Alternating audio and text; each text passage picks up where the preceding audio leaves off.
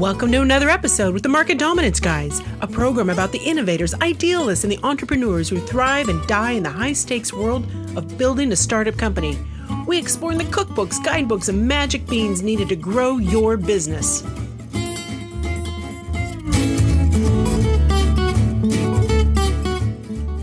What if you only had one account to sell to? One with a $100 million budget and $250,000 employees. Rahul Maniktala, Microsoft's Strategic Account Director of Semi-High-Tech Manufacturing, has that very job. He's today's guest on Market Dominance Guys, and Chris Beall and Corey Frank are curious about how Rahul goes about dominating his market of one. Behind me is the might of Microsoft, he explains, and the culture there lends itself very well to support for their customers. In addition, Rahul's background in technical expertise and an understanding of high-tech products, which is the basis of his customer's business, helps him gain an understanding of what his customer wants to accomplish. After that, there are a lot of people you have to align. Rahul explains to Chris and Corey, he always starts with the customer, employing empathy in order to understand their goals, and then works with the people at Microsoft to create an alignment of purpose between the goals of this company he works for and the goals of the customer he serves. It's a balancing act, and one that Rahul is very adept at, as you'll learn in today's Market Dominance Guys episode, Empathy, Goals, and an Alignment of Purpose.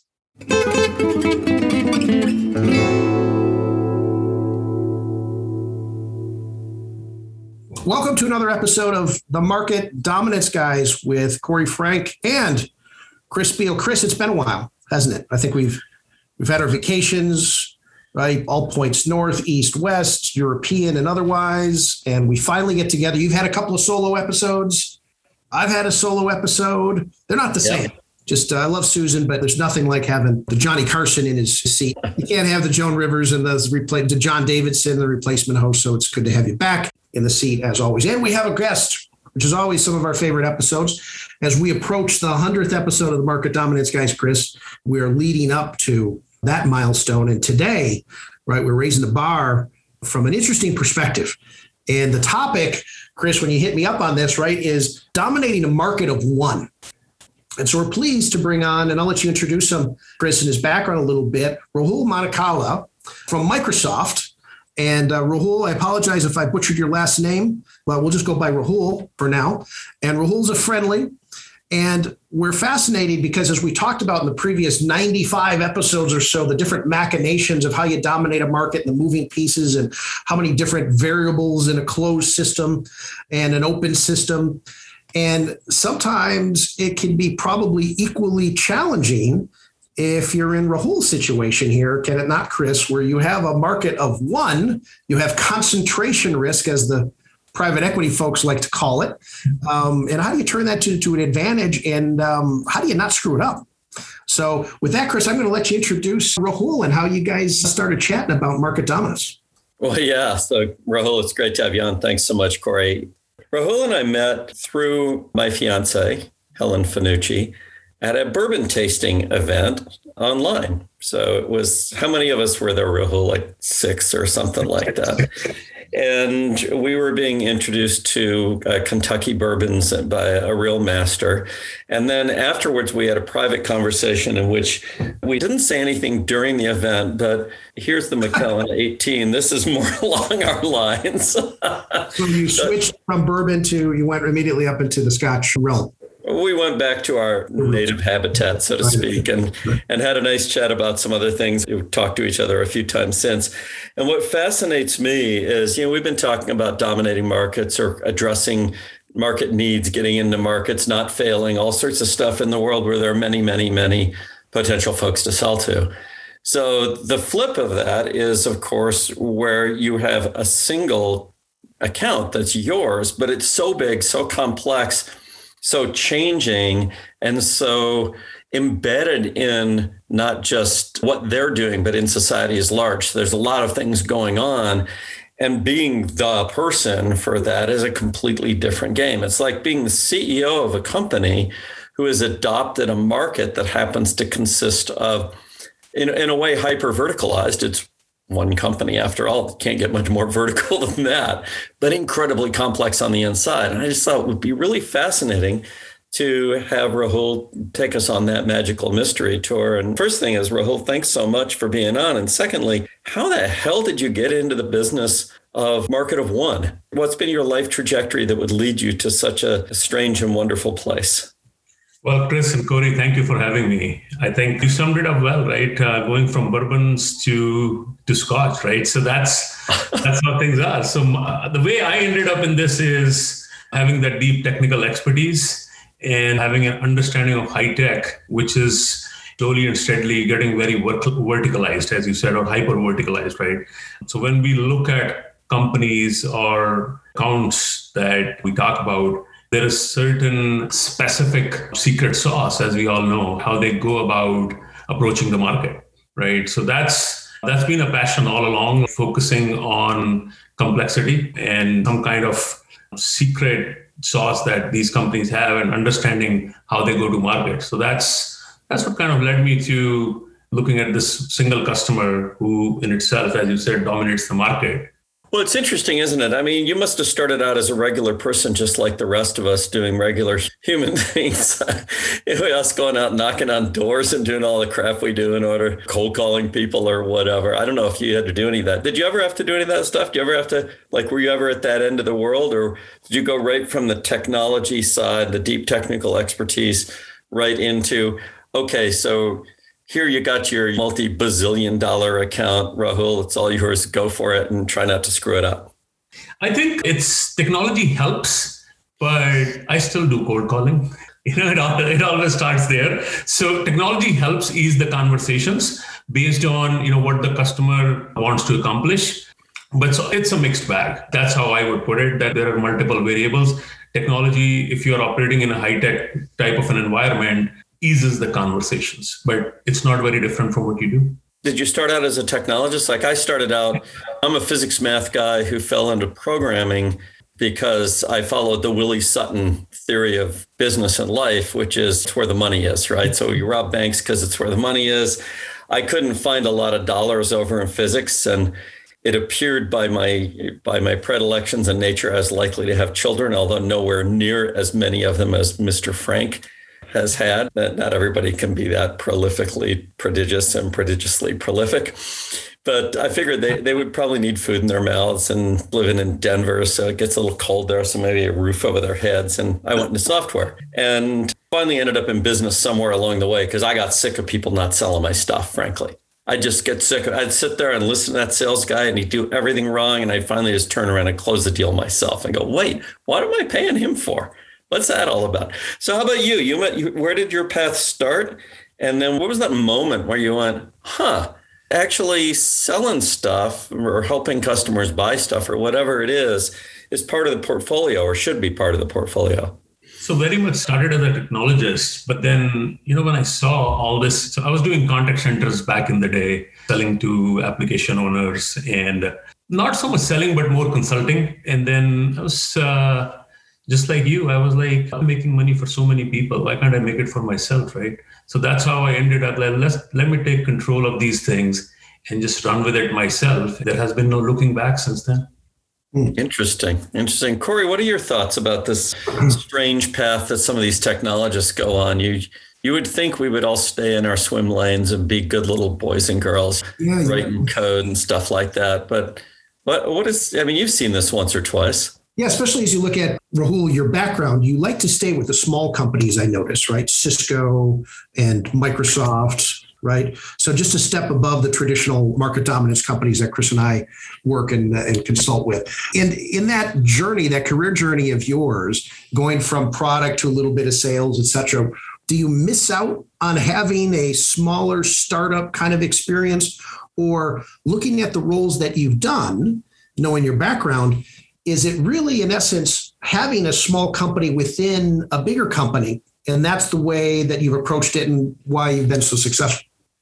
I think it's a combination. There is no doubt about missing the agility in smaller companies. I've been in smaller companies and things get turned around very quickly. But I think there is beauty of working in the big machine where when you have large customers that you're operating with, the demands are very siloed. So you can tap into, on your end, you can tap into those smaller operations and bring the best out for your customer. So there are elements that I do not like on days, like today is one of them. For the most part. but for the most part, there is a lot of resources. If you know how to navigate on both sides, the customer side and your side. We'll be back in a moment after a quick break.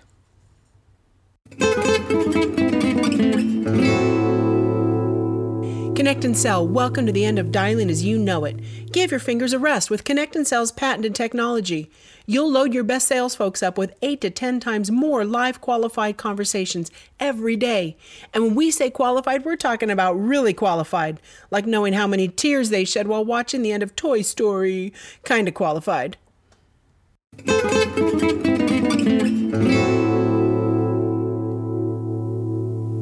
And we're back with Corey and Chris.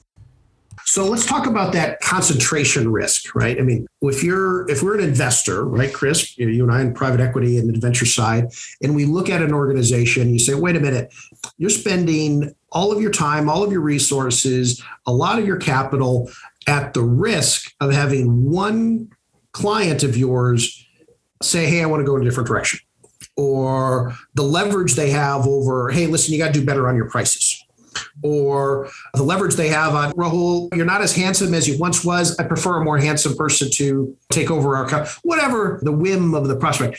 How do you deal with that when there is one client and there's certain multiple constituencies or so? But that's what I'm curious about, never having kind of a situation like that from a market dominance perspective of just one client that you serve. So that's a very interesting question. And in the past, I've had experience with managing a territory where you have multiple customers. And when you come to a single customer, it's a territory of its own, right? So yeah, I mean, I can't change the reasoning if they need a more handsome guy. But then if there are areas, so I would always start with the customer and work backwards, right? That's the logic. So when I gave you the example of, hey, there are many operational silos that I'm dealing with on both sides. I'm trying to bring the best from everywhere to my customer. It could be one customer, it could be multiple customers. The beauty of one customer is that I know things inside out and I'm operating with that sense of urgency where I'm delivering to various needs. It could be an invoicing issue in the morning, an executive meeting in the afternoon, and then, doing a deal in the evening. So it's like juggling multiple balls. But, compare that to multiple customers I had when I came to Microsoft. I had about 65 customers that, just whole of Bay Area. But at that time, you got to pick and choose, right? Where am I going to focus? And just common knowledge. So it's the same. There are so many things going on at every given time. Sure.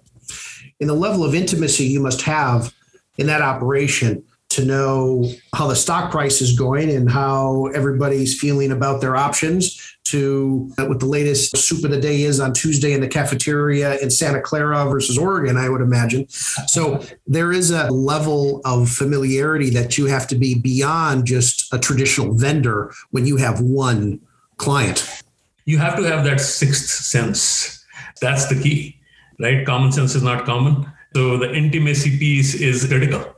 You are absolutely right. You got to know it inside out. And to your earlier point or question, when you are approaching those areas in a single customer, you have to keep in mind how that impacts on the broader relationship or the intimacy piece. Mm-hmm. Mm-hmm. Well, there's one thing that strikes me. I've been around big companies and little companies. I worked for a couple of big ones, and I've sold to some big ones. And it's not exactly like you do, Rahul, in that it was single product being sold into a big company, maybe in an OEM setting or something like that. You don't have the single product. You've got a wide range of offerings. They're evolving over time. Each one has its own set of resources back inside of Microsoft that can help you or could choose not to help you, right? I get the sense you have to sell to them in order to get their attention on something.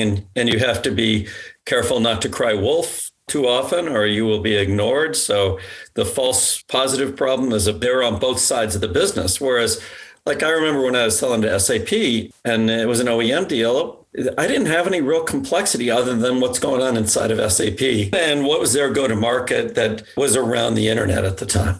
So it was really very simple. I found it simplifying. I didn't have to pick and choose. All I had to do was be real intimate. The way I did it, by the way, was I sat at their headquarters for 37 consecutive days in the lunchroom until I found somebody who would talk to me about something interesting and kind of move from there. But you have this thing that's really complex. And what's interesting to me is I've thought about, like, I always think, what if I had that job, right? So if somebody threw me into Rahul's job, I know what I would do. I'd quit. And I'd quit immediately because I know I don't have a chance, because here I am. I've got this big customer with all this internal complexity and personalities and all that. Then I've got my own company with all of its products, and they're trying to get me to sell some things more than other things. And I might be able to understand that. Then I have all these people that got to help me. There might be 600 or 700 of them floating around somewhere, and I got to know them. And then I got a number in front of me. So I got to go make the number somehow and still serve the customer. So my thing would have been, I'd just go, okay, that was really great. I'm so glad that I know how to eat bugs, because I'm going to sit in a cave and eat bugs for the rest of my life, because that's all I can afford to do. But you did this. So when you imagine, I can almost imagine doing your job.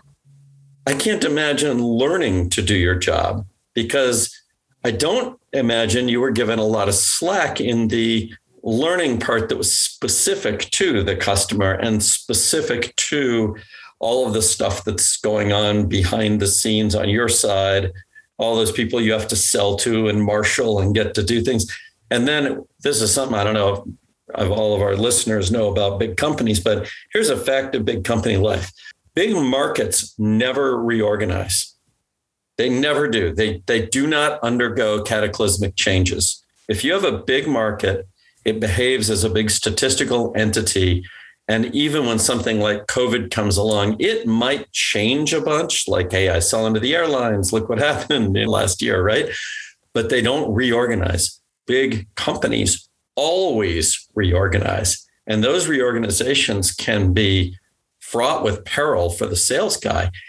How did you get started? Like, you walk in the door, why didn't you quit like a rational person would have done? I mean, I would have left. I'm a brave guy. Why didn't you? I spent quite a bit of time at Microsoft, and I think the culture lends itself really well to support and align with working with such a large customer. Now, the customer story is very much in line with what you were saying, but I think the time I came to Microsoft and how things got realigned and readjusted from a cultural shift standpoint were very helpful. And it's a culture of collaboration, simply put. Yes, there is always competing priorities. There are a lot of people you have to align and all that stuff. But like I said to Corey earlier, always start with the customer and have that goal, and then people start aligning. Now, you are absolutely right. When I came into this role, the customer side, however, was very different from where it is today. It's definitely in a better shape. It can be better. It's getting better. But at that point, I was a one-man band.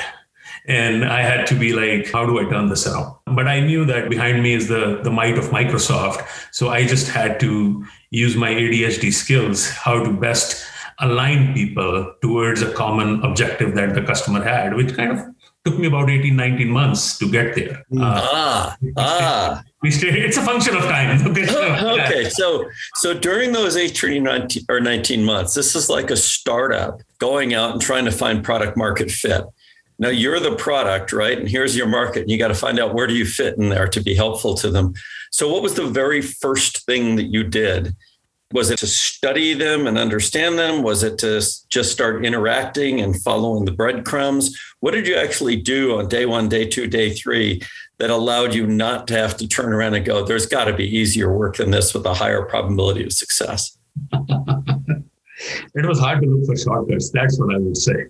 So I did my homework prior to signing up for the role. A lot of research, a lot of external research, a lot of internal research on where things were.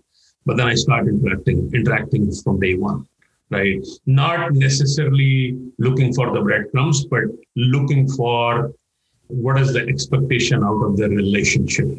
between the two big corporations, right? On at least my piece of business. So once I started to get understanding of that and what the outcomes were, started aligning the team accordingly and started working on some key negotiations that were going to get us where we needed to get. Well, that is one thing you had, which is you had the momentum of the relationship itself. I mean, after all, your customer is kind of obliged in a way to buy some stuff from Microsoft, as are we all. I'm looking at my Surface Pro right here. I have Microsoft software all over this thing. Probably some of it I know, some of it I don't know. So there's momentum at least. And there's well, I won't call it momentum.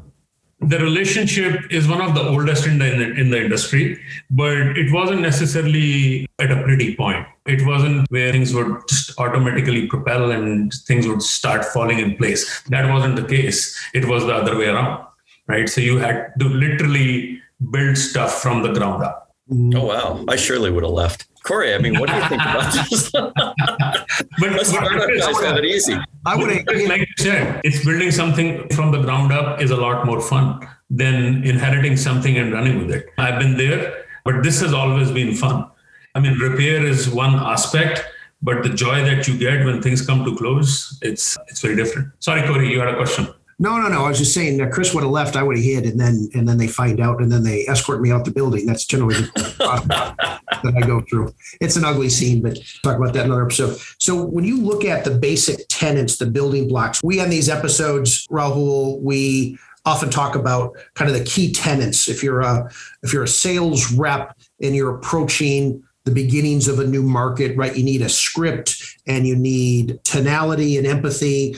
You need timing. You need a list. You need these things. If you were to train a big dumb farm animal like me to come in and apprentice under you to what are the 2 tablets coming down the mountain that, according to Rahul, that I need to have in order to at least have a semblance of hope of success to do what you're doing? I think the 2 things would be empathy and goal, right? Empathy from a customer standpoint, where the relationship has been, what they are experiencing, where they want to go, and goals are yours, which goes back to my point that I mentioned to Chris, that before I took the role, I identified my goal based on my research, internal and external. And when I came to the customer, I leaned in with empathy to understand what they want to accomplish. And then it was just an alignment exercise. So simple. An alignment exercise. I'm in now. But the identity that you have, Rahul, do you see yourself as I'm sure there's elements that every day you probably have pieces of this, but are you a project manager? Are you a politician? Are you a sales guy? Are you a product marketer? All the above. Probably depends on the day, but again, how do you qualify what you do and where you need to spend a little bit more time that maybe people don't assume that you need that more? For instance, the empathy side of it. It's not just about pushing a bunch of Gantt charts or project management plans down to the appropriate folks as a traffic cop, correct? No, it's not. It's not. It's what I call active listening or aggressive listening. That's where things open up when you're sitting down with the customer. But I think of all the 4 or 5 things that you described, you really have to be a politician, right? You have to be able to connect the dots, right? And you have to do it on both sides. You have to, like I said, the understanding of customer goals is key, but in a big relationship, politics is what drives everything, right? On both sides. You have to budget time for that, your own one-on-one time, but you're thinking about the customer, thinking about your side and how you're aligning it. That's where most of the time is spent. Right. Mm-hmm. Do you see yourself as this politician of someone who maybe the mothership, Microsoft, says, Rahul, we need to rein you in. We think that you're a little too sympathetic to the client as opposed to being empathetic to their needs. And remember who signs the front of your check in certain situations. Because I would fall in love. I would just be sucked in by my client so much and probably forget who's buttering my bread in a lot of degrees. But hey, well, you want this feature, this feature, this feature? We can do that. And then realize that I got to be a politician in my own house here too. I mean, it's an interesting question, but it's a balancing act. Sometimes I do get there, right? Instead of empathy, it gets very sympathetic, right? And then you have to pull yourself out because of the relationship and the overall responsibility. And to your point, who writes my paycheck, right? So that's always there. But I think as long as you're doing right by the customer, things work out, things fall in place. That's been my experience. So, Chris, from a market dominance perspective, probably 2.5 bourbons and 1 Macallan in, as you and Rahul were speaking. And knowing as what you do about market dominance, what was so intriguing that you think a lot of our other listeners on more of a traditional market dominance who have multiple clients, multiple prospects, large TAMs can learn from, Rahul, that surprised you? I think it's always one of those what's the same and what's different kind of things. So in a traditional market, a tech market especially, the key is to, first of all, to know your market, which is at the very least a list, much more of a list than a description. But it's a list of folks that only that have no moving parts between them. That is, their relationship is essentially independent except for one thing. And that is each company on that list is, if you sell to them, going to reduce the cost and the risk of selling to every other company on that list. That's the kind of the definition of a classic market. Right. And so what I'm curious about that, what stays the same and what's different, that is, what is the importance in having a market of one where you could make a list, right? You could make a list of all the different parts of the business and who services them because they have their own internal service capabilities. They have a CIO and that person's taking care of all sorts of things and so forth. So you can certainly map it out and make a list of people, but they actually have functional relationships to each other, which I think is fascinating because there are no functional relationships between the entities you're trying to sell to in a traditional market, other than this weird one, which is they each have some confidence in the other guy if the other guy will go first. It's like all the lemmings are standing at the edge of the cliff. If one of them is just brave enough to jump into the ocean, so you kind of keep flicking them, right? And you get one of them to go, then that second lemming kind of goes, hey, this ain't bad, I'll go too. And that's your job, is to get all the lemmings into the water. So you can, I don't know what you do with lemmings in the water, you follow them in and have lemming stew or something like that. Rahul's world is both the same and different, I'm guessing. So here's what I think might be the same. I'm going to throw a hypothesis out there. Your big client, how big are they, by the way? How many people and how many people do you care about in there that you have to interact with? And then how many dollars are involved in their business? I mean, it's close to about 250,000 people. And okay, so close to about $100 million. So you need to identify, I think this part's the same. You got to identify the people who count to you. And I bet you have a list, right? You know everybody at any given point that you're sure counts. I know most of them, but I have a big team, right? So I got to, like I said to Cody, I got to prioritize. And yes, for the most part. Yeah, you got to, I mean, you can't say, you come in every day and start randomly interacting with people. That doesn't work. Yeah. So you kind of know who's who. You know something else, which is, I think, interesting. I think there's an analog.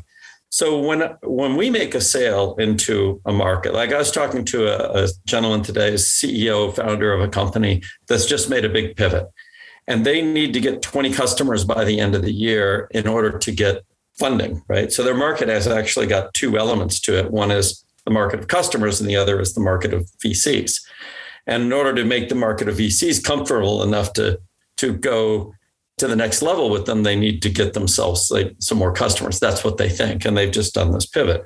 So they've got to go through this process of looking at the whole market and talking to maybe 500 people and getting it down to these 10 additional that are going to buy from them. So they know that functional relationship is pretty much, if I sell to you, this one's more likely to buy. And then the relationship with the VC is, if I sell to 10, then this one's more likely to write me a check, right? It seems to me you face an additional dimension beyond internal referenceability. And that is, I bet I'm going to take a guess. Sometimes you've got to decide, I want this to happen next, so that this person over here will be appropriately influenced by the fact that this happened over here.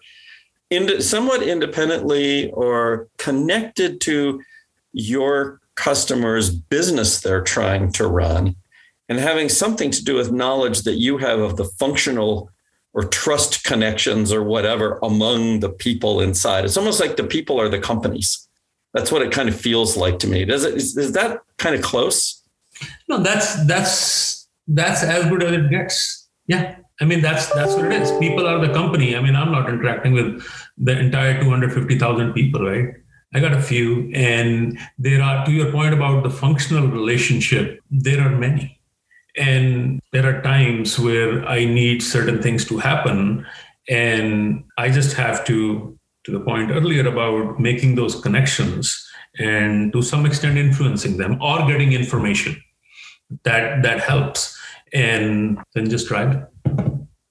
So do you often know something that one person in that big company would like to know that they don't know, that you know from somewhere else in there, and you have to decide what to do with that information? Once in a while.